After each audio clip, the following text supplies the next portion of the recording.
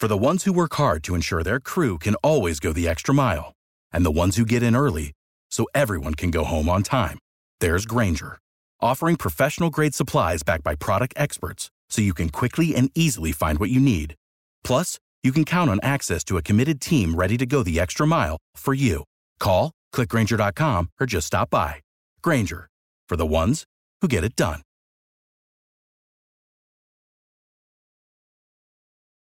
Every team, every topic, everywhere. This is Believe.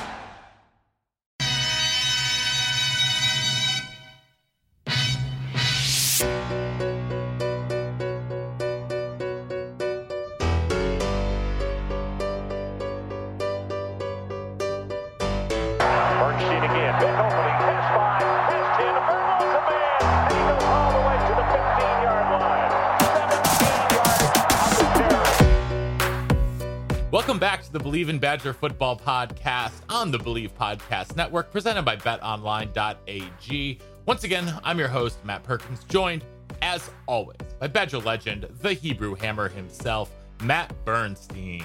Bernie, how we doing today? Dude, we got three Matts here today. It's going to be a good one. We got three red Matts for our three Reds? Three Matts wearing red Under Armour polos today. So it's, I guess we're all representing the brand pretty well. This week's sign of the apocalypse is upon us. It's too many Mats. Dude, this man needs no introduction, although he's one of my roommates in a bunch of different ways, has seen way too much. I've already tried to tell him anything between PG and NC-17, so we have no idea where this is going to go. Also, if you got Shabert, Mark Bell, and me in a room, it could be a disaster, and a lot of things will get broken, just like our apartment did. But Matt Shabert, man, thank you for coming on and joining us today. Appreciate it, guys. Thanks for having me. Looking forward to it. Yeah, of course. I think I'm looking forward to it. Maybe I'm looking forward to it. I said that I was gonna tell some stories, but I think I'm gonna be able to be reserved. You might drag a few out of me, and then it's gonna be all on you. All right. Well, before we get into these stories, there's going to be a lot of them that I am looking forward to. We want to remind you guys that we are presented by our title sponsor, betonline.ag. They are the fastest and easiest way to wager on all your favorite sports, contests, and events with first-to-market odds and lines. Find reviews and news for every league, including MLB, NFL, NBA, NHL, combat sports, college football, esports, golf, you name it. They're over there at betonline.ag, where they continue to be the top online resource for all your sports information, from live in-game betting, props, to futures, and more. So head on over to BetOnline today, or use your mobile device to join to make your first sports bet, and use our promo code BELIEVE50. That's BLEAV50 to receive your 50% welcome bonus on your first deposit. BetOnline, where the game starts. We are going to start, Matt Shabert, back in Elgin, Illinois. Back all the way back there, huh? All the way back there. Yeah. Right. Let's go back to the pre-camp Randall days. So what is Bernie? I'll let you ask the first question, because you always have. I know we have a lot, and I know a lot of people are going to want to hear the stories from college and. Literary Shapes, we have so many experiences together. Like, it's absolute. Like, now that I'm thinking back before, dude, you were there on my recruiting visit. I was there for that. We lost my recruit. Well, we did not. I did, but he was having a good time, and to say the least, he ended up committing to us. So I think it was all a win-win. So there we go. It's all good. But let's talk about, like, what's Little Shaves doing? Let's go quick, but like, how'd you get into football? Were you a quarterback always? And then what got you to Wisconsin, and who else was like part of that group? Did you really just tell me, let's be quick? Like, the only thing I do well is talk until I think of something to say. So I don't know how that's going to work out. But no, I grew up down in Elgin, and I had a dad who was a football coach. Played football in high school, played baseball. He'd coached all sorts of different sports. He'd done track and field, he'd done softball. And he just kind of let me find my own path. I was always a ball boy on the sidelines for games. There's videos of me when I was probably 6 or 7 years old, kicking field goals after games and running around, imagining myself on our home field back home. And that was kind of my first introduction to it, and always had fun with it. About fourth grade, Was it fourth grade? Fifth grade. Just in the summer, I walked up to Dad. I said, "Hey, Dad, I want to play football now." And the only thing he told me was, "Are you sure?" And I said, "Yeah, I want to go play." He said, "All right." So we went out, tried out. We were called the Bears. And of course, we're near Chicago. So, of course, that was perfect for me. And I love that. I managed to play one whole game at quarterback my first year and then played tight end and linebacker. The next year, I managed to play 2 whole games at quarterback, then managed to play defensive end and linebacker. And then in 7th and 8th grade, we had a traveling team. 7th grade, we ended up going all the way to the Midwest Regional Championships for Pop Warner. Back then, they only took one team at the time from your region, and I think they ended up taking a team from Hinsdale or Naperville, one of the two. And then the next year, they opened that up and said, if you keep winning, you keep going. So fun fact, in 8th grade, we went down to Orlando. We played in the Pop Warner National Championship. The year we went, they had microphones. NFL Films was there. They had all the big guns out. They interviewed a bunch of NFL guys. They spliced that all together. And the weekend before the Super Bowl that year, they showed our game. We were lucky enough to come out and play a team from Danbury, Connecticut, beat them. And then that was just kind of the football bug. You know, you're young, you start playing, you get into it, you have a little bit of success. And then, Dad really started to buy into it then, being the high school coach at Larkin High School, where I was eventually going to go. Ended up as a freshman playing with the sophomores playing on the varsity, and then was lucky enough to end up at University of Wisconsin. So it was quite a long run. We saw a few Badgers along the way. I don't like to admit, but our senior year, we got knocked out of the playoffs by Naperville Central. Junior quarterback that year for them was Owen Daniels. So not only did he knock me out of that, he also broke my squat record at Wisconsin once before he got moved to tight end. So it was a rough go. Owen had my number for a while, but I think he ended up where he meant to be. And obviously he had a great career at Wisconsin playing tight end and in the NFL as well. So, but yeah, it was a great run getting to play for my dad. There were some struggles being the coach's kid and all that, but he would also teach me a lot coming home and watching film. And I was able just to pick up a bunch over the years from him. And that really helped me with my future. And then were you the quarterback the whole time? Yeah. Once I got to 7th grade, I was quarterback all the way through. And I ended up with 16. The funny story about number 16 is that was the year that Joe Montana, who was a big idol of mine, ended up going to Kansas City. And he was 19 there. And I really, really, really wanted 19 in 7th grade. And they ended up giving me 16. I said, okay, well, it's his old number. I guess I'll go with that. And so I was lucky enough to keep that through junior high, through high school, and then at Wisconsin. Although I did run into Guido, and I came on a recruiting trip, and I said, "Hey, Chris Godorzi." He said, "Yeah." I said, "I'm Matt Shaver. I'm a recruit. I'm going to be playing quarterback next year." He goes, "Oh, great." I said, "Yeah, it's great. We're going to be sharing the same number." And he gave me a death stare. He didn't want a quarterback wearing his number. So I kind of slunk away and made my way into the background and thanked him for his time and tried to stay away from him after that. But that was my first experience of coming to the big fish in a small pond, and then getting to Wisconsin. You realize there's a lot of solid athletes up and down the board. And, you knew when you walked in day one that you were there to work, and Coach Alvarez was going to get the most out of you. Who else was on the board? Like, was Wisconsin your top choice? But growing up, there must have been other universities you were interested in. Yeah. So it was funny. The very first recruiting letter I ever got was from Wisconsin basketball. When I was a freshman, I was playing with the sophomores and then played in a few JV games. And it was one of those form letters where it's just photocopying and sent out. But, they were seeing a freshman playing with the varsity, and they tried to get a head start and recruit. And then I didn't play after that. And then the first real one I got was from Penn State my sophomore year. But yeah, we talked to a lot of Midwest schools. I was a very good student in high school and really wanted to go somewhere that had the academics as well. So spent a lot of trips at Northwestern. Miami of Ohio was a real big one for us. We only lived about 35 minutes from Northern Illinois.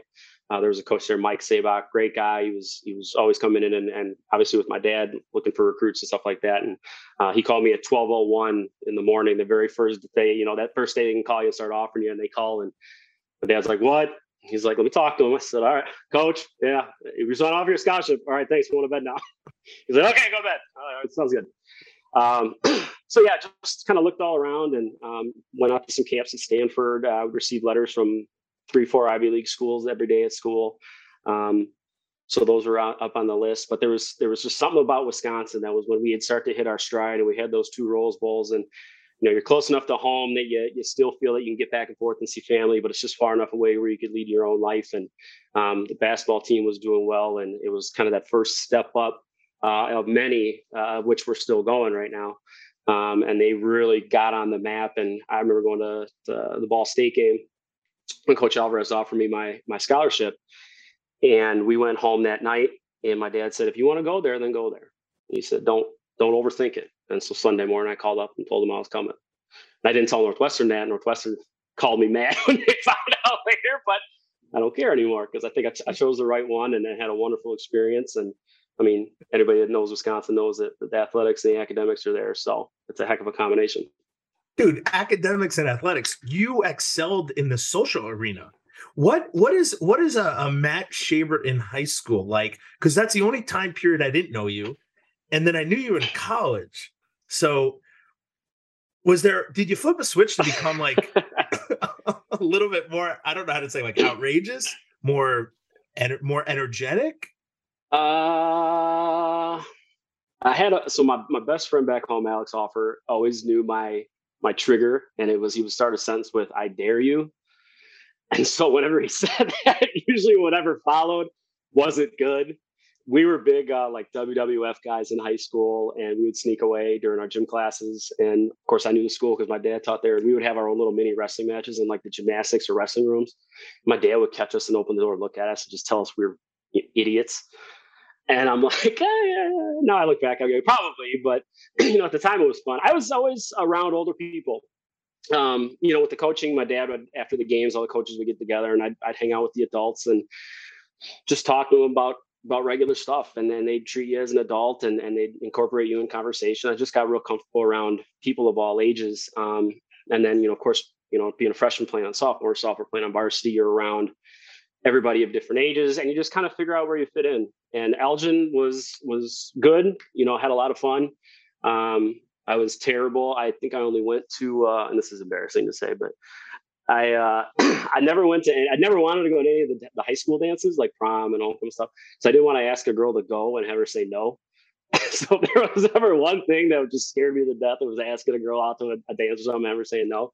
I still have that. And now that I'm married, I don't have to do that anymore. Thank God. Ann, she's a wonderful girl. She's puts wonderful. Up with a lot of my stuff. She's wonderful because she puts up with you. I don't know how she does it. I know. When we showed up to a dance in wife beaters at Granger with what was the sorority? Bernie, I don't think we can use that term anymore. Unfortunately, I know exactly what you're saying. Yeah, I don't think we can use that term. Tank top, undershirt, undershirts. Yeah, A-shirt. I think. Sorry, I didn't know that was. I didn't know that was out. That's been out for like 10 years, dude. You learn something new every day. I'm sorry for anyone who still wears. Always get better. Exactly. That's what we're here for. It's just a friendly reminder. Reminder. We did definitely show up in those tight. It was like black pants and tight black.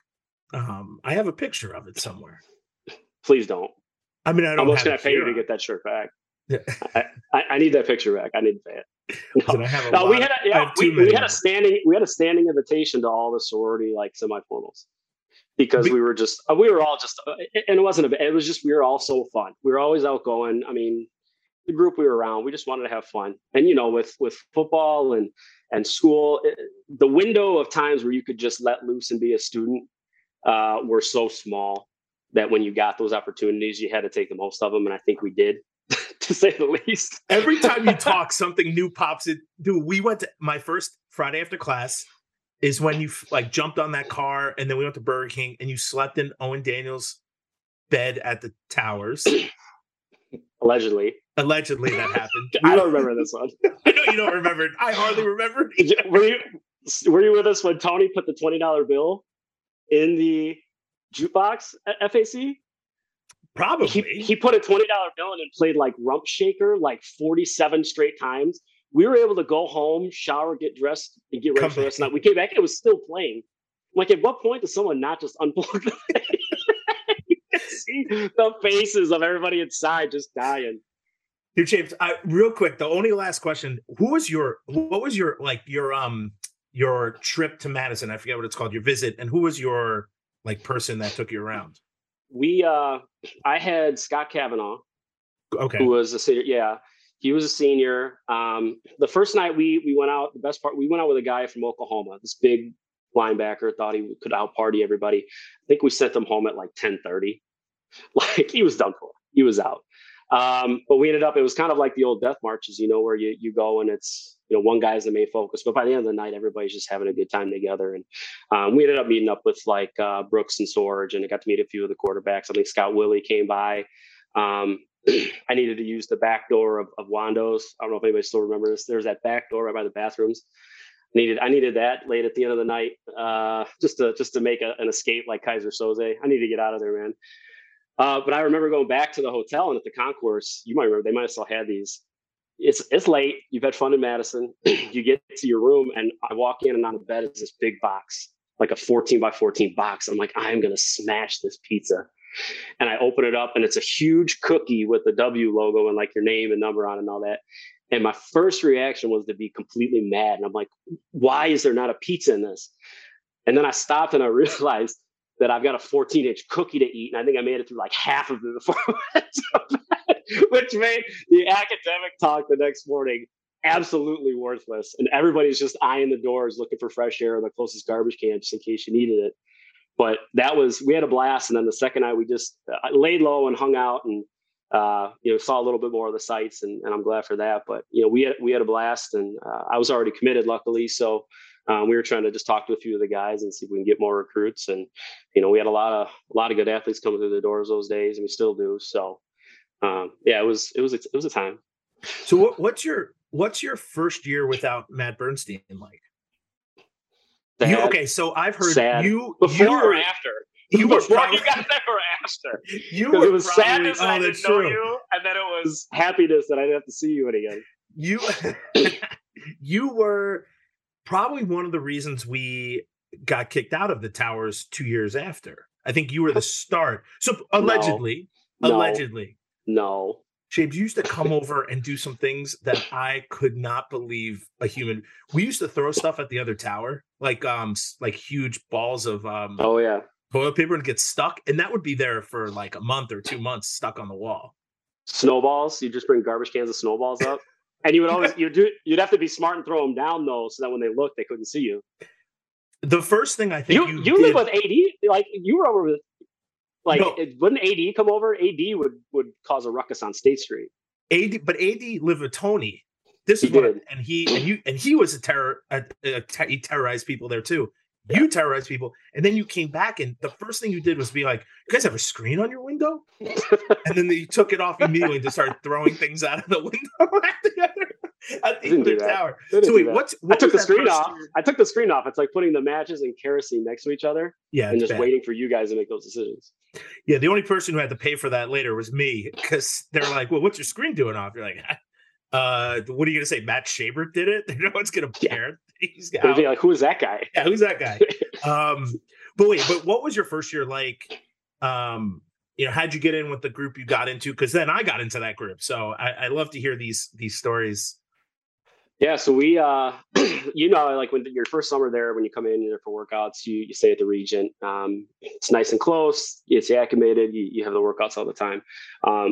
So I was paired up with Mark Bell, a tight end of ours, and one of the first few days we're out throwing, just doing routes and stuff like that on one of our off days. And we come back to the Regent, and I'm holding the football and he keeps knocking it out of my hand. And for anybody that doesn't know Mark, at the time, Mark is 6'5" and 255. He's a big dude. And he keeps not, and so finally I'm like, dude, knock it out of my hand one more time and see what happens. And he's got this Mark Bell giggle, and you're kind of doing it right now. I can see it in your eyes. You know exactly what I'm talking about. He does this Mark Bell giggle, and he waits, and he knocks it out one more time, and I turn and I haul off and slug him square in the chest. And we have this little brouhaha. And so he's got me bound up, and he's got his arm around me. He's bigger than me, and he's holding me down. And so I grab a folding chair, kind of like the WWF, and I'm hitting him over the head like this with the chair. And he finally lets go. And I'm like, truce. I'm like, we're done. Let's go back to our room. He's like, fine. So he takes the elevator. I take the stairs. I think we were on like the 6th or 7th floor at the time. By the time we got to the 7th floor, we were best friends because he had poked the bear enough that I stood up for myself, and I think he respected that. And that's kind of the way that all Wisconsin athletes work. Is they're real humble. They know their capabilities. They know their limitations. But then when the game comes on, when you get punched in the mouth, you punch them back twice as hard. And I've heard you guys talking on here a bunch. Like, I work with Clink now in the fire department. Perfect example of a guy that when you're on the football field, do not get in his way. But the minute you're done, he'll take the shirt off his back. He'll give you the last $5 out of his wallet. You were one of those guys. We've always mentioned it. I've seen it firsthand, where you and I could have great times. And then you and I over laundry would have a fight in the stairwell at the old house on West. Because I didn't move my laundry out fast enough. We have a big fight over it. But that's how we are. Wisconsin athletes and football in particular, we're tough, hard-nosed, hardworking. People don't give us the time of day. I can't remember the last time that we've had a recruiting class that's in the top 20. We're always in the mid 50s. And then we end up going and winning Big Ten championships and Rose Bowls. And it's people that they might get overlooked for one reason or another, but they've got all the best attributes that you need, and they buy in and they work hard. And in the end, you kick butt. Why does that keep happening? Like what accounts for that then? If they don't have the quote unquote talent, and that's also reflected in, if you look how many top 25 finishes Wisconsin has versus how many guys they get like even drafted in the league, right? Yeah. Kids outperform their drafter, not getting drafted again. I mean, we're seeing it already with Jack Sanborn and the Bears, best player on the entire team in the preseason, undrafted, of course. Absolute stud. Absolute stud. Why does that happen? Does that come from Barry? Does that come from like the entire structure of the organization? Like, what makes that keep reoccurring? Well, and I mean, that's another conversation you could have for another time. And that could be a whole month of podcasts about it. But I don't take much stock in the quote unquote ESPN 300, and I don't take much stock in, back in my day, it was the big Tom Lemmings were the big ones. And I think it's all arbitrary. You might not see enough film of a guy. You might rank somebody highly just because you heard somebody else rank them highly, and you don't even put the time in to watch the film. I don't think it's has anything to do with the lack of talent at Wisconsin. I think there's plenty of talent at Wisconsin, but it's the same thing every year. Look at us again. We're ranked in the 20th. We always start in the 20s in the AP top 10. We take all year trying to build our way up, and we might be 8-0 and we make it to 8th and we lose to Ohio State on the road, who's number 1, 24-23. And then we're back down to 29. There's some sort of magical spell on Wisconsin where people don't want to give us our due. And that's fine. Let them keep doing it. Because once you come to Madison, once you see the facilities, once you see the coaches, once you see the tradition, once you see all the guys that we keep putting in the league, that's all that matters. And when you get in here and you do things the right way and you realize you can have some success and you can be rewarded for that, people know. And that's the only thing you really need to know. The coaches here and the athletes that are coming in, if they know and they believe in themselves, that's all we need. And I'd rather take that any day of the week over having a top 10 recruiting class and going, 6-6. So let's keep chugging along. Keep having one of the best winning percentages in the Big Ten. Well, and I think what also is reflective of that is the fact that they have so many alumni as coaches. So many former Badgers come back and coach there and keep the culture coming. Yeah. If I had to take a guess, we lived it. I would say it's the culture is what, it's you get into a locker room, you're with dudes who are 5 years older than you maybe, but take you under your wing and want to be a part of your experience there, whether they know it or not, or they just want to hang out with you and, drink beer and just do whatever. But like we were partying with Markinelli and Jake Sprague and Brooks I was all the time. And they're like, dude, we're having a party at our house. You have to be there. And it wasn't like you can maybe come if you don't want. No, it's like, dude, you have to be there. So I think the culture, the culture outside of football is we're hanging out as a group. We're going to have a good time as a group and nothing's going to happen to our group. Like we're going to all be there for each other. And I think, as you come in, all the older guys kind of build that. And then you get on the field and it's as much fun as you had on Friday night, like Saturday practice or Monday morning lift or whatever it is, the culture is dead serious. We're here for a reason. We're not, like a lot of guys weren't screwing around when, like on Saturday night, we're doing a lot of terrible things. And then on Monday, we are locked in. So I think that's a kind of an interesting culture. And then you do everything with your friends. Like whoever lived not with 3 other football players? There's nobody. So, at least that I can remember, I'm sure other people did it, but really it is like the wolf pack mentality of we're all together. Dude, Shapes, you, me, Mark, Katula, who else? Pashodi, we're just going up and down Langdon and West Wash on scooters like we were crazy. And nobody could mess with one of us because then everyone else was coming. It was everywhere you went, there was more than one of you. And it's a great thing because sometimes people got, they don't like athletes. You got a target on your back. So it's there for protection. Sometimes you're there making new friends. I mean, when you've got 5 dudes hanging out, you're bound to meet new people, and that's what college is all about. Like I said before, the window of when you can just be a student and just be a kid and just have like 6 hours to yourself to go have fun and meet new people and go to the Union and hang out. I mean, I look back and there's times that I'm like, man, I think I only went to Memorial Union like 4 times. Because every moment of every day was athletics driven, or you're down in the Fetzer doing your homework, or you got film study, or all the kids go home at winter break and you're prepping. You get 48 hours for the holidays with your family, and you're back and you've got 2.5 weeks of bowl practice. Because even though the bowl is January 1st, the practice has got to start December 19th. They get the coaches get that head start on spring ball to see where guys can be in it. And if you're kind of on the edge, it's a good time for you. You can, I was watching the first few episodes of the camp, and it made me giggle to hear Coach Chryst say "ball out." I never thought I would hear those words come out of his mouth that way, but I love it. We've got some swagger going now, and we've had some coaching changes, and I think guys are in the right spots, and everything coming out of their mouths at camp right now is what you want to hear. And if we can just get a little bit of that explosiveness back, a little bit of that swagger, a little bit of that, the 2007 to 14, I mean, we were averaging almost 40 points a game. If we can get back to that and doing it a bunch of different ways, people are going to be really, really, really scared of us. Well, I think part of that identity coming back is going to be the return of Bob Bostad on the offensive line. He's a unique guy. I love Coach Bostad just from afar. Like I just think he's like a good type of psycho. And I like Bernie, just like exactly, Bernie. Exactly, just like me. So just a skosh. Yeah, but no. Going back to what you said about Coach Chryst, though. The first time I got that inkling was in the bowl game against Miami when he goes, "Turnover chain my ass." Oh, love it. And I can't watch that clip enough. Love it. See, I want to see more of that Paul Chryst, right? I think that's kind of what we all want, because I feel like at that same time, like when he has that little bit of an edge, I feel like his play calling got a lot more creative. That's when you saw a lot more pre-snap movement and stuff like that. It's going to be interesting to see how Bobby Ingram comes in this year and incorporates probably a new, a relatively new system. The onus is going to be on Graham Mertz. You're a quarterback. You watch Graham Mertz. I'm sure you've seen every snap that he's taken in college football. So I've seen a lot of them. Yeah. What do you think that he can take the next step forward this year as after, let's face it, a pretty rough sophomore season? Yeah. So we were at the Notre Dame game down in Chicago. That was a no-brainer for us to go down there, being a Bears fan, being from the area. Like, I had to go see that one. And the one thing that stood out to me there was 2 things. One, the decision-making process and everything needs to be sped up.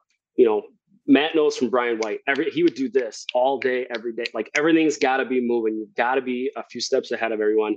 And there was that rollout on their sideline, and he's triple pumping, and then he finally throws it, and I think we catch it like a yard short for a 4th and 1, and then we don't get it. Like, that ball's got to be out immediately.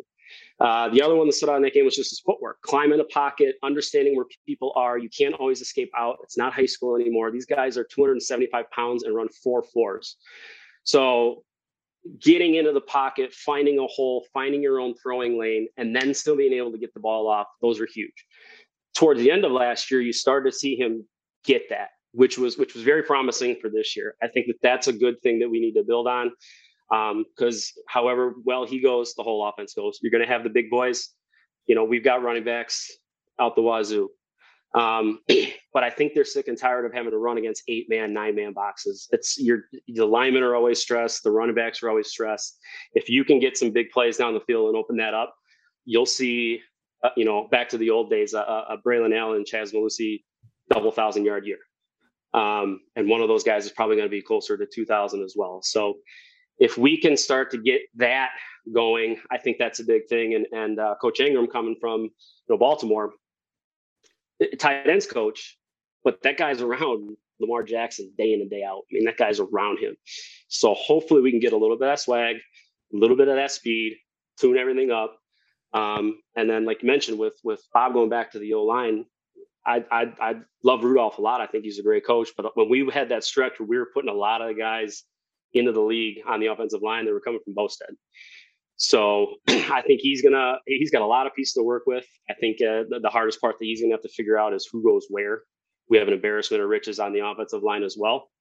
And so we'll see. We've got some big games to start out the year and some games that we should win. But, I want to see the Badgers of old where we take a really good opponent and pound on them for 4 quarters and win by 35 and really set that tone for the rest of the year. It'd be nice to do that at Ohio State.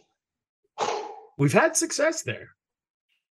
Limited success, I would say. No, at Ohio State, not in the Big Ten champs. In the Big Ten championship, we have had not much success. Well, I was gonna say quickly, did you know when you met Jim Leonard that he was going to be the greatest defensive mind of the 21st century?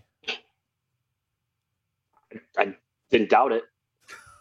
I didn't doubt it. Once he dunked that basketball, dude, I was just about to say when a 5'8" guy can win a dunk contest, that's when you know you got something special. But you see it in his eyes. Like you can talk to Jimmy, you can have a conversation with him. The lights are on. That's a smart dude. That's a confident, intelligent dude who knows his place. And if you have a conversation with him about football, you realize, if you haven't played and you don't know what you're talking about, you're out of your league. Stick to the easy questions. But if you really sit down and start talking football with Jimmy, you realize that he's 10 times out of your league. Like, that's a smart dude. That guy knows what he's doing. That guy does know what he's doing. Shapes, your first day at camp, what was it like going to the seminary as a freshman? And then we could talk about years afterwards, but what was it like showing up? Like, if your experience was like mine, you basically showed up with everything you owned in Madison. I showed up with nothing. That was everything you owned. Woefully underprepared. Back in the day, did they still have the freshman camps when you guys were going? When you came in as a freshman? You were there 2 days early. Yeah, you came a little bit early, and they got just a quick look at you. My first recollection is Adam Espinoza snap hooking his first ever kickoff and almost hitting Barry in the head. And from then on, he was a marked man. Yep, that was it. That was over after that. That was bad. You go there and it's you literally you take your stuff, you put it in your room. The rooms have no AC. It's tile floor, concrete walls. You lamented the no door on the bathroom, which having to do with Doherty. Jeez, I wouldn't want that in a million years. But you feel, you hit it on the head when you talked about it last night. You literally are on an island and there is nothing to think about but football. And when you're there, it's brutal and you're tired and you're mentally and physically and emotionally exhausted. And then the last day when you pack up your stuff to leave to go back to the dorms, you wish you had another 2 weeks. It's the weirdest thing. It's the weirdest feeling in the world that you don't want to be there. And then the day you leave, you go, hey, that wasn't that bad. It was actually really fun. Because now you get older. I'm 40 now. I'm a man. I'm 40. And I'm come at me. Come at me. I'm a man. I'm 40. I had to throw that one in. You get old like us, man. You got jobs, you got responsibilities, you got things to do. Like what all of us wouldn't give to go back for 18 days and just be idiots again and play football and do something you love and hang out with your buddies. That's the biggest play date you can be a part of. Oh, it's the biggest sleepover. It's so much fun. And it's because there's nothing else, right? It's just like football, teammates. Yeah. And you walk out going to practice and you look down the hill and you see like West Town Mall and you see the movie theater and you see cars driving by and you're like, man, I'd love to be those guys. I think the most, I was hoping we would bring this up because one of the funny ones, and I don't know, were you there the year that Fast and the Furious came out? I think so. You would have been. Yeah, Bern, you would have been. So that was like one of those nights. They're like, okay, you got 3 hours. You can go watch a matinee at 5:45, and then you got to be back by 10. But I think like 3/4 of the team went and watched Fast and the Furious, and then I've never seen anything funnier than a bunch of 300-pound linemen on their mopeds trying to do burnouts, racing each other in the parking lot. That might have been the best thing ever, because the tires are just smashed down. They're not going anywhere. Their engines are revving. They're just crying. They're like, get off me, please. Yeah, we got out of that. I think every person in the parking lot tried doing donuts and gunning it and street raced on mopeds, which is, I don't know if you've ever seen a 28-mile-an-hour moped race, but it's not fun. It's not fun at all. But yeah, those were the, you get those little tastes, and we can go through all of them. But the video games at all the top scores were because of the kickers. The kickers and punters are all the top scorers because they were in there all day. And the steaks. The couches would bring like 300 steaks in or something like that one of the last few days of camp, and they'd be gone in no time. If you're a skill guy, you take half a steak and let the lineman eat 3 or 4 apiece, and because you knew your spot. And but yeah, I don't want to be that guy, and like the old guy on a porch, sitting in his rocker saying back in my day. But it was one of the hardest things you would have to go through, but it was the most fun. And those guys won't know that these days. And things have changed, and I know you touched on it with, social media and stuff like that. There's just no escape when we were there. But that's, I can't stress it enough, going back, that's the Coach Alvarez way. Like, that's how you found out that you had a bunch of guys there that wanted to be there and wanted to fight and wanted to work and wanted to prove something. And because some dudes would just disappear. Some dudes would be gone. I mean, some dudes would be there a week and a half and say, no, I'm out. And that's not only, walk-ons, but that was scholarship guys. They make it halfway through, and next thing you know, your roommate's gone. So I think it was good because you found out who wanted to be there and who didn't. And then when you got those guys, you said, all right, let's ride.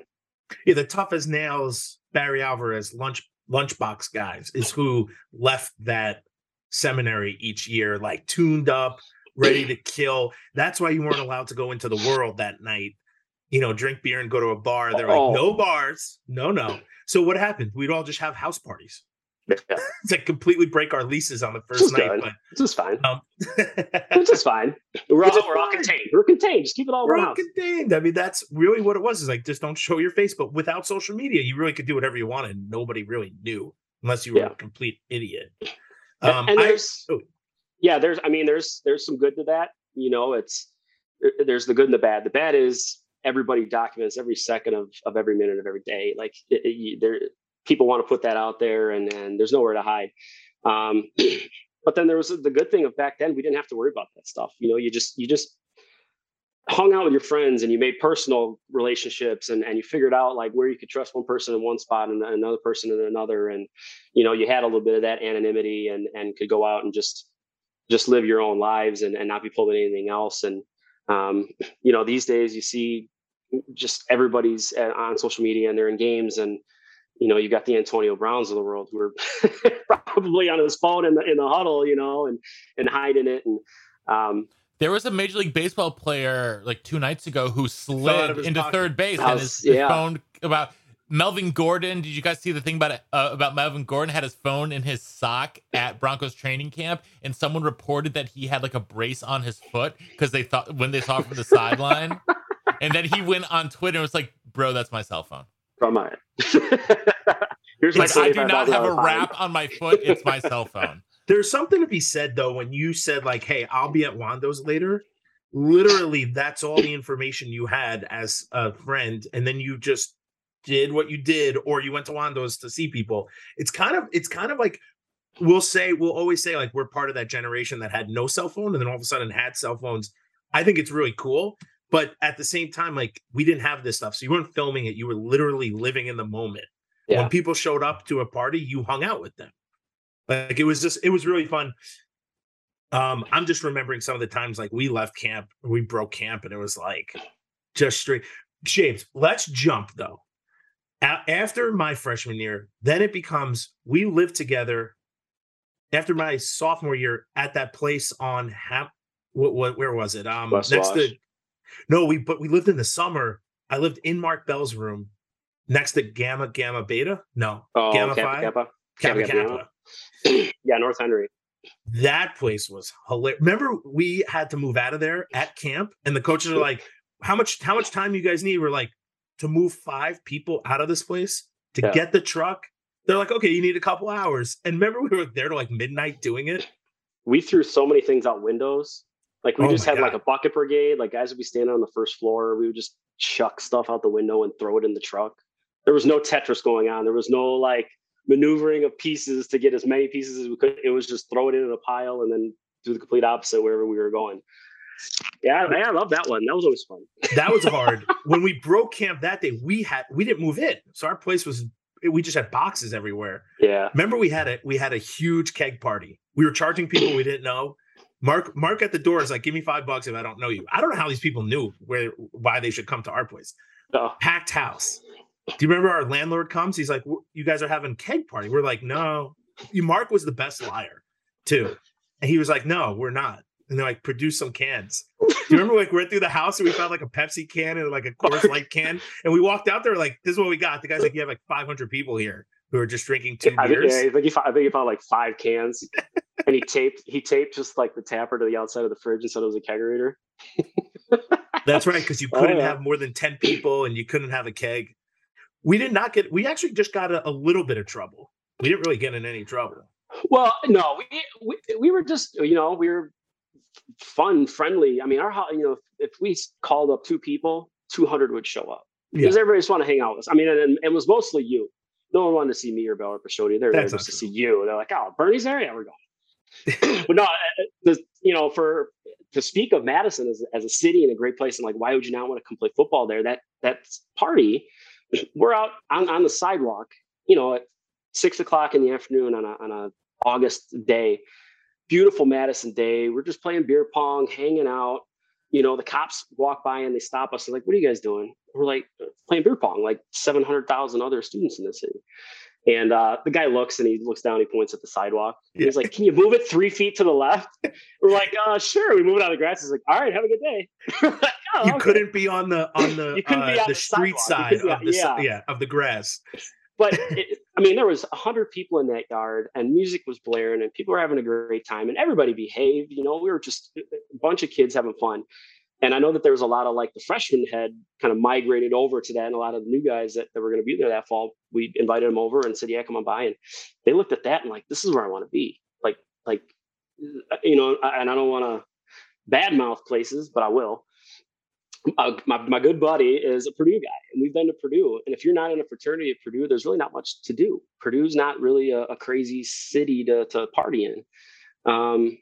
Northwestern, Evanston's not the epicenter of craziness. And you've got Chicago, which is so expensive. Why would you want to go there more than twice a week? But I mean, Madison really does have the best of everything. And when you're an athlete and you combine, you see that. I mean, they get their hooks in you and they don't let go. I mean, I don't know how you can look at that and say, yeah, I don't want to come here and be a part of this. Dude, totally. Shapes, what is some of the craziest? Well, we could always go into that year was bananas. Were you there with me when we were giggling and Mark Bell kicked the door down, the metal door in the back of the house, which I thought fire couldn't door? be. I thought the it fire couldn't door be that broken. was steel reinforced and had like 3 deadbolts to be able to. Because remember, we were outside. It was actually you and me, like knocking on the door. He would knock on. He's like, "Guys, I'm not playing anymore." This is the same thing. And then we're giggling, and he just kicked the door down. Well, the best was you telling him. He was like, "Let me in," and you kept yelling at him, "No, let me out! I can't get out!" And he was like, "Unlock it!" And you're like, "No, you gotta unlock it. I'm not. The lock is on your side." And then finally, after like 5 times of telling him that, like you just hear that big foot thunk, and I'm like, "Oh god!" But it was also another cold. security deposit. So we tried to lean it. We tried to lean it up. It was freezing in our place. Yeah, I know. I was the first bedroom next to it, so I appreciate that. Oh my god, it's too funny. And we had Nate Howard living upstairs too. Yeah, you took over his room, right? I think he had that little closet that I took over. Oh, yeah, I was on the other. Yeah, the other one. Oh man, I just remember you would play Halo like 23 hours a day. That was it. Like we couldn't get you out of that room. At one point, we thought you were dead. We had to send like a search party in for you. You're surrounded by Mountain Dew and Doritos and Halo controllers. During the week, I never left my room. But also, our place had like, our place had like 15 rat traps, and like they were all doubled. Like there was 2 mice in every one of them. Yeah. That house, I drive by that at work, and I'm just shocked the house is still standing. Yeah, I am very shocked. With you having lived there, I'm surprised it's still standing.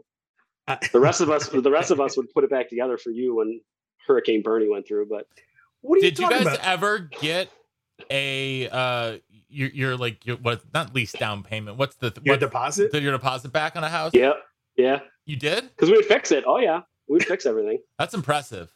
I don't know how you fix a door. I lived with wrestlers. I made that mistake, and we never got a dime back. Well, we would hang out with one of the management people. Remember Walt? Oh, yeah. We would hang out with Walt, and he would just be like, "All right, I'll fix some of these things." Thank you. Also, guys, we were football players, and they would kind of fix it and be like, okay with it. Also, you want Barry calling you? Like, nobody wants Barry to call you. Like, ever. I don't want Quake calling me.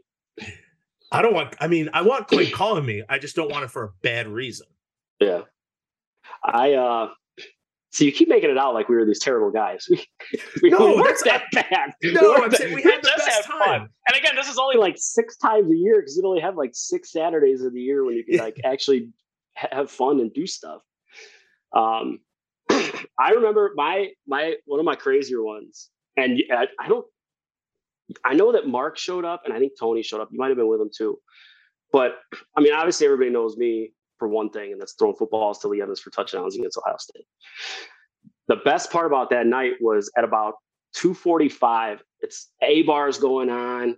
We lived on West Wash. Like, I'm just wandering around. You do all the interviews and you get done. And I think I got to Wando's at like 1:45. I think I had a beer and then was like, I'm just going to wander around. I don't feel like going to sleep. I'm all fired up. And I just start walking down Langton and I see these lights on in one of the houses and they're watching SportsCenter. And I'm like, I'm going to go in and be nice and ask for a beer. I need another beer. Man, it's a big night. I want to celebrate. So I knock on the door. I'm like, hey, you guys like having an A-bar? They're like, well, kind of. Why? I'm like, well, I'm having a long night. I just need like a beer. And they're like, yeah, sure. So I sit down. I'm watching SportsCenter, and they, of course, show the highlights on ESPN that night. And I turn and look at the next man. I'm like, that was crazy, wasn't it? And the guy's like, yeah, it was awesome. Crazy night. It was awesome. Like, it's been awesome. This is a great day. It's a huge win. I'm like, you know who that guy is, right? And he was like, no. I was like, that was me. And he goes, bullshit. No. Pull the wallet out and show him. He's like, oh my God, that's like, he goes nuts for 5 straight minutes, disappears into the kitchen. I'm like, what the hell's going on here? 15 minutes later, the house is full of people and the music is on full blast. There's beers everywhere. And I just remember bumping into Bell and Tony, and they're like, the hell are you doing here? I'm like, the hell are you doing here? And I told them the story. They're like, oh my God. So we stayed there till 4:30 in the morning, went home when the sun came up. But the best was Coach Alvarez gave us the next day off. So we were gone. Like we put that, and then we go to the lodge. We did like ATVing and stuff like that. I thought we went down to Bell's place and like had a blast. Like that was one of the best 48 hours. But yeah, I mean, that's Madison for you, man. You could, you wander to somebody's random house and say, hey, what's up? Give me a beer. And they go, okay. The lodge. So Shapes, walk us through that night and that experience for you. Because that is listen, dude, it's a huge moment in Wisconsin history. I mean, what is it? It's a Camp Randall 100 will probably forever be up there as one of these top plays. One, how does that make you feel? I think it's so awesome. And two, just walk us through like what that whole night was like. Yeah, I mean, you can never describe how cool that is. Everybody goes to college, they want to be a 4-year starter, they want to make the league, and they want to do all that. And my path didn't take that trajectory, but I was able to be ready when the team needed me and be part of one of the biggest wins in Camp Randall history and program history. Like I wouldn't trade it for the world. It's probably got me back to Madison. It's got me in a dream job, a job that I couldn't picture myself doing anything else. I absolutely love it. And so, part of it is your own personal experience and hard work. And part of it is kind of the universe just all coming together. And, I still, sometimes you get a little, worn out of people always thinking you for the one thing. But then like my dad always reminds me, like, that's a hell of a one thing. So, but yeah, kind of rewind. So my very first touchdown came my redshirt freshman year.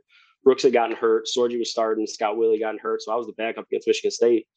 And my first 3 plays in college were a handoff, a tipped pass, and then a 70-yard touchdown to Lee down the sideline against Michigan State. So he and I must have had some sort of connection where I knew where he was going to be. And I mean, if you got that thing within a 10-foot radius of that guy, he wasn't going to drop it. I mean, he was a phenomenal receiver.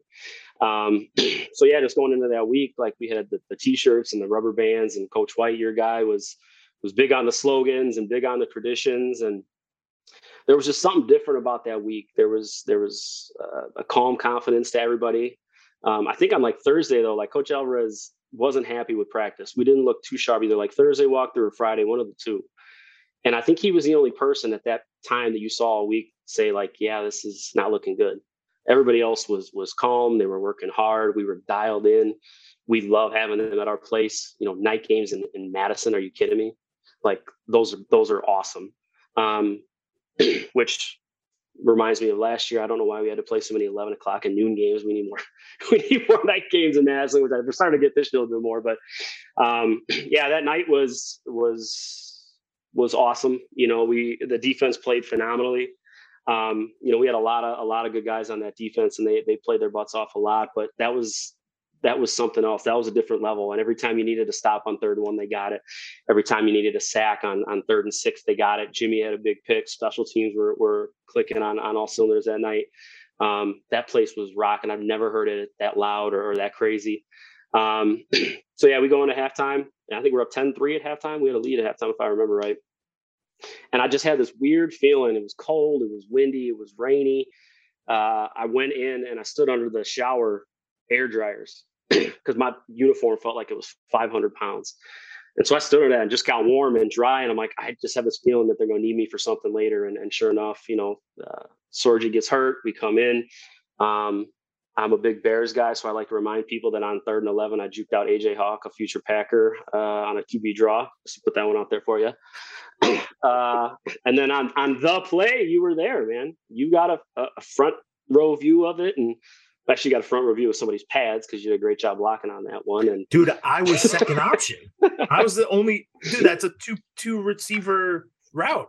I'm the second guy. You could have thrown it to me and really solidified yourself completely in the opposite way. Well, I would have had to throw an underhand for you in order to make sure you caught. Dude, it was, what was it? It's like I lined up in the backfield, I motioned to the wing, and it's a sluggo for Lee, so it's a slant and go, right? Or a out and up. Yeah, they called it They called it, oh geez. Look at how fat I am. Look at how old that video looks, man. Damn, look, nice little motion. Super lazy. They're watching Bernie. They're like, wherever the fullback goes, the ball goes. Oh, it's just and beautiful. Then there it goes. But James, you have to admit that was the best. Like, you couldn't have thrown it any better. Well, people like to remind me that he slowed down like a half a step. And I've seen people throw that route three rows deep into the stands before and missed it completely. So I'd rather have him be a half a step slow and make sure he catches it than overthrow it or underthrow or throw it out of bounds. Well, to be fair, it's really hard to overthrow Lee Evans. It's really hard to overthrow him. It is. Though crazy, like I said, though, the wind though that night, I mean, there was a point when I was standing on the 50-yard line, and I looked to the left and the wind was blowing at me. And then I looked the other way and it's blowing this way. So it literally was swirling that night. So at any moment it could have changed. So, that's all I was ripping. I was putting it on him. And I almost didn't go to him because you've got Gamble, who's an All-American corner. And that guy was phenomenal. And I'm dropping back and he's so far off. I'm like, there's absolutely no way we're going to get this. And I think Darren was on the backside. And I remember looking, I started to turn my head to look at the backside to go to Darren. And as I did that, I just see this gray flash go by and I knew that was Chris. And so then I just shot back and there was no one in the way. You could see him perfectly. I'm like, all right, just put it on him. And, he does that and he scores. And Lee always had that thing where he'd score and he'd do the guns, he'd do the double point, but he'd get on like his toes. But if you looked at that again, like I think he almost got off the ground on that one. And he put a little something extra to that one. And he'd do that and you see him and he hits it and it still gets you fired up to this day to see him. And that must have been fun. It's one thing if you go towards the field house, but to be able to catch that ball and run it straight into the student section and all you see are those faces, I mean, that must have been something else too, to be able to witness that from his point of view. It's one of the coolest plays I've ever seen or been a part of. I mean, how could it not be? We beat 18-0, defending national champions, Ohio State at home. You threw the winning pass. AD was hurt, Dwayne was out, and then Booker's running. Booker had a game. We were all blocking and dude, the O-line stepped up big time. Like you mentioned, the defense was phenomenal. Yeah. But it's like, you're right. Everyone was going bananas. And there's nothing like winning a game and watching Coach White come down with all his tics and all his craziness and just getting so fired up and not knowing, like, he's the guy who would hug you and slap you on your back like 3 times as hard as you really should. You know, like he was slapping in your face 3 times. I don't know how he didn't blow a knee out, because he was always jumping on people's heads, and he'd get AD and he'd go over the top of him. He's so short, he'd get up there and he'd get on his shoulders and he'd play like a leapfrog on him. I don't know how he was ever injured. I don't know. Listen, there's nothing like getting a day off because you just did something on a Sunday. Yeah. And I'm a Cubs fan. And I just remember looking at, I think it was midway through the second quarter, and they showed the Cubs score. The Cubs had won like 8-3 to go up 3-1 on the Marlins. And they were that close to getting to the World Series. And I remember I was standing on like the home side of the 20 and Bell's on like the opposite 30. And both of us walked onto the field during a TV timeout, and we made eye contact and just gave like the double fist bump. And I was like, there's no way this night could get any better than that. Needless to say, it did. And I do want to remind you, because Ann. So my wife, to this day, never saw it live because she went home at halftime because she was too cold.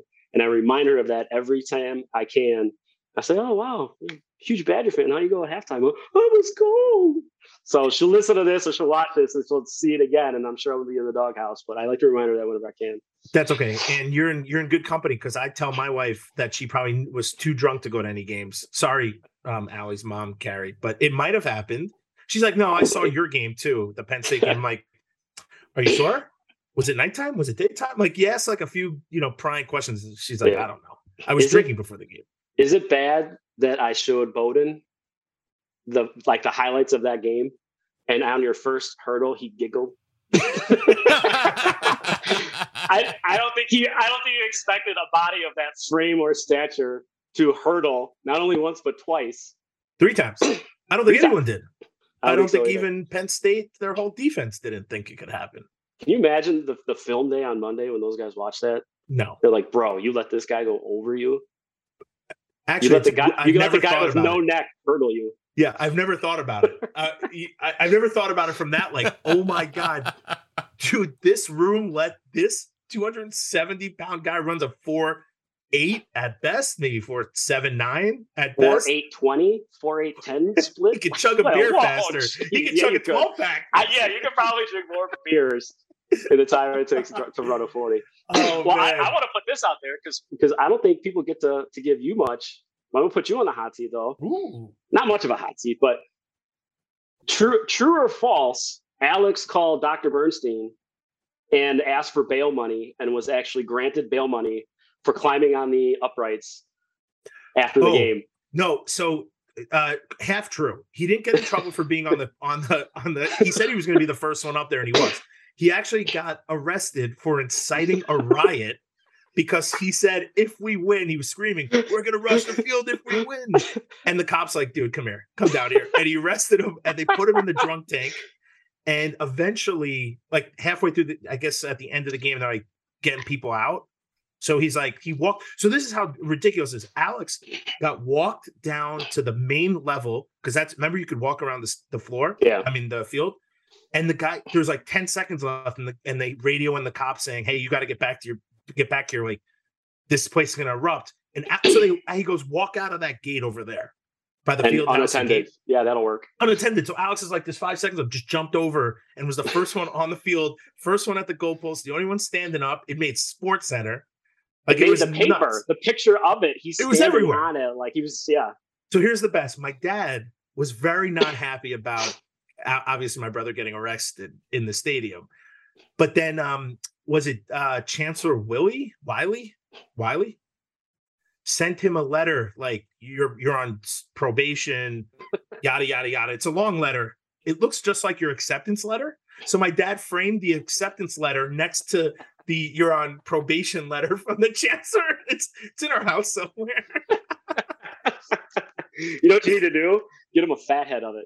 Let him open it up. Ooh. Yeah. I mean, that does Fathead awesome. still even exist? I don't know. Do they? They should.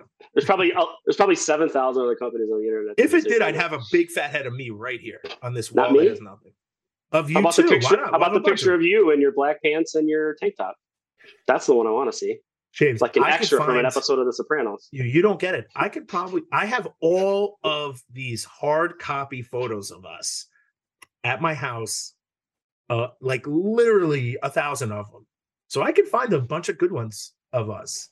The You Apple let me know River, when I need to Venmo you to make those disappear. Yeah. Dude, they're not coming out in the light of day.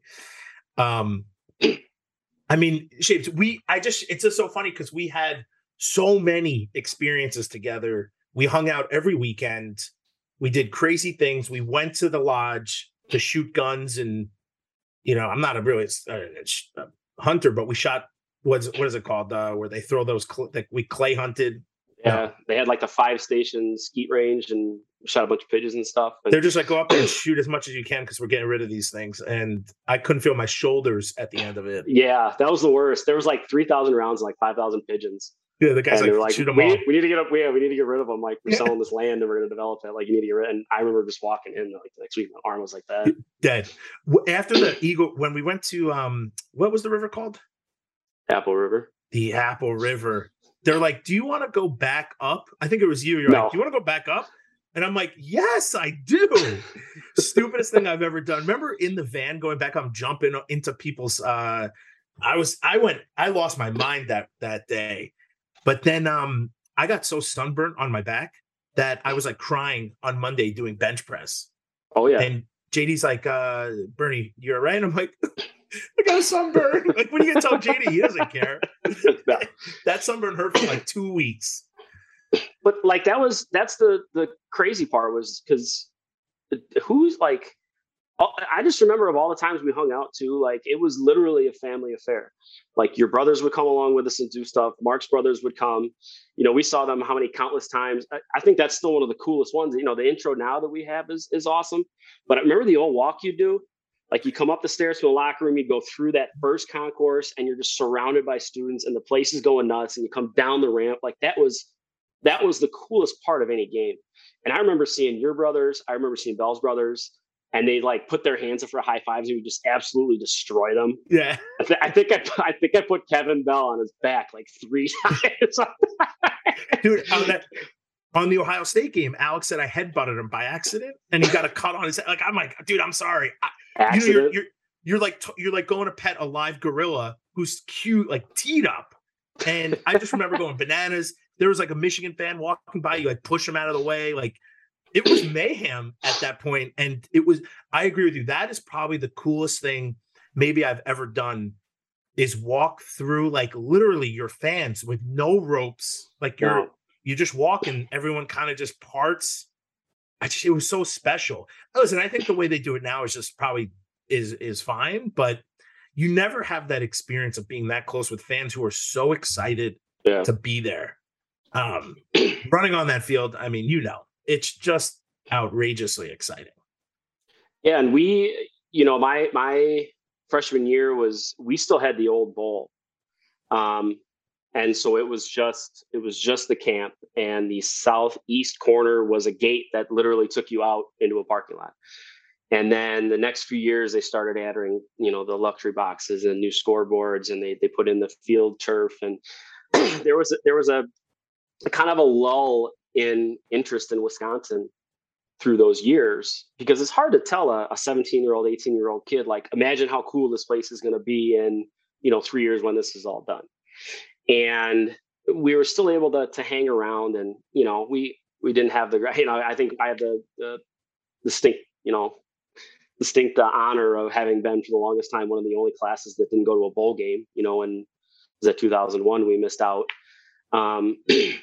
And you look at it now though, and I think a lot of people kick themselves and think, man, if I would have just, looked through the construction. I mean, it was literally a construction zone. There was cranes everywhere, and it was dirt and dust, but what Coach Alvarez did and what Pat Richter did and what everybody did, through the foundations and through the athletic department to get those facilities for us. Now you're starting to reap the benefits. You got, an even bigger scoreboard. You've got the club seats down in the south end zone. I think the next thing we need to do, and I think everybody understands it, is there needs to be kind of a main meeting place. You got your Rotary outside, you got Wando's tailgate on top of the parking deck, you got, random house parties, stuff like that. But if you could make, one big open spot for everybody to gather, that excitement and that momentum will carry over into the games. And like I said, I think we need more night games, but that's just me. I'm partial to those. But it is, we've been named the best college sports town in the country for a reason. And we're only getting better. And I think that, with Chris in there now, I think he's got a lot of grand aspirations as well. And now that he's got his feet wet and I think he's a little more comfortable, I think that there's a lot of stuff that we can improve on and keep it going. And because that the product on the field or the courts or, the water, we've got all of our athletics departments are really good and they do a really good job and have won a lot of things over the years. So I think it's just as much, and it's weird to think because as much success and how cool it's been in Wisconsin over the years, I think there's still room to grow and get even better and get even bigger. And living here and being around all the time, that would be awesome. I tell you, that would be something to see. And I'm looking forward to hoping we can maybe pull that out. Well, listen, you're a good dude, man. You're a good dude. I love the optimism too, and that's just what I needed today. So listen, we're gonna have you back very soon because I think there's this is gonna be like a 4 or 5 part series. I feel because there's a lot more stories that I need to get out of you about Bernie. And this was a little one-sided. Bernie's trying to hold me over the coals today. First off, James, we were great. We're great humans. We are very great humans. We were the most fun to be around, bar none. Like if there was a vote, our group was the most fun to be around. I don't think we were negative. We weren't really trying to do damage to anything ever. Sometimes things happened, but we're meatheads. It wasn't like I don't think we actively searched for fights. We got into one, I remember, maybe more, but one I remember. I mean, I just think we went out and had a good time, and it was like a wave. And you either got on the boat or you were going to get completely tumbled by how crazy we were going to be. Yeah. And I don't think that's a bad thing. I actually think it's a very positive thing. I think it's just called being kids, man. You only get one shot at this. You might as well have fun and take it. But I'll tell you what, you can, right? Putting you and Mark Bell together is bad news. And then somehow I came along and got right into that mix and it got even worse. And then we lived together for a year and a half. Well, I'll make you a deal. So we've got a few guys flying in for the game. We talked about this before. Washington State. We'll all get GoPros. We'll all get the day off. We'll tailgate. We'll have fun. We'll pretend we're 20 years old again, and then we'll sell it as your premium content on the podcast. How about that? I don't want to watch that video. Because it'll end up with you with your shirt off like it always does. The problem is no shirt, taking pictures in Madison, doing yoga poses. Nowadays, I can't get that crazy. I think there's just no. It's very hard to get to the levels we were getting multiple days in a row. Dude, Shape, you woke up at the Apple River when the tent fell on you and you were still sleeping. I did. I was tired. Yeah. Been there. Oh my God. Too many good, fun, amazing experiences. Oh, I mean, I didn't tell anybody. When you lived, my scooter broke one time at the towers and it froze and I had to sprint to the stadium. And that's when I go, hey, Shaves, hey, Tony, can I sleep on your floor every Wednesday night or every Thursday, whatever it was? Because I had 5:40, 6 o'clock lift the next day and I didn't trust my scooter.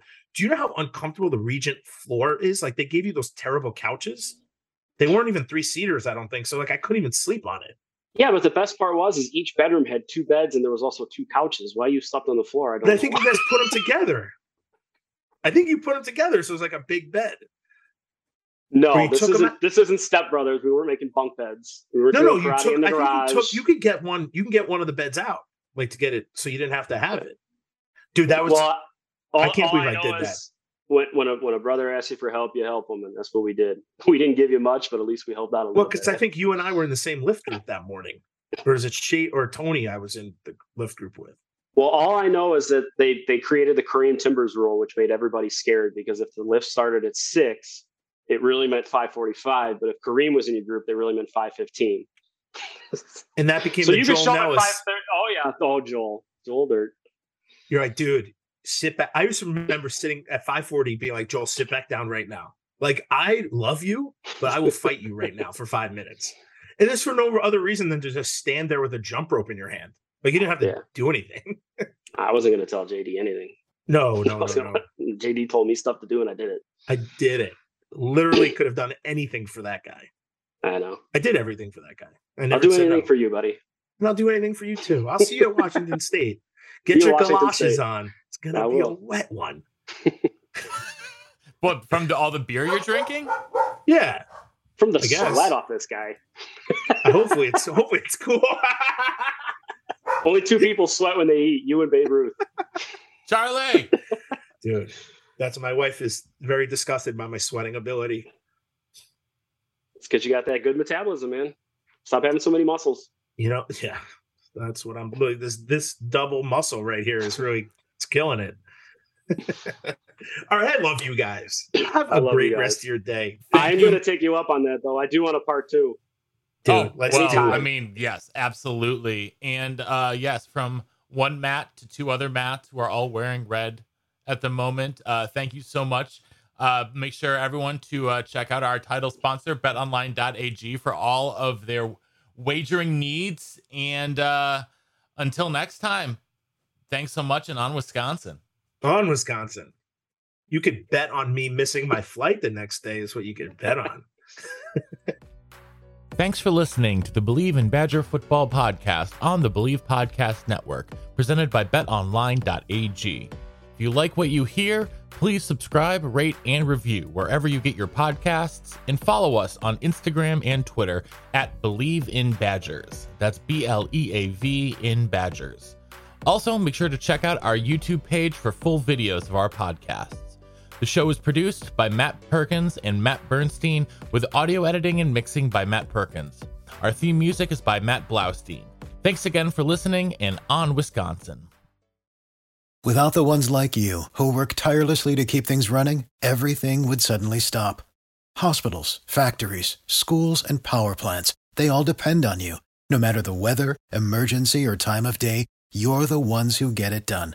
At Grainger, we're here for you with professional-grade industrial supplies. Count on real-time product availability and fast delivery. Call, click Grainger.com, or just stop by. Grainger, for the ones who get it done.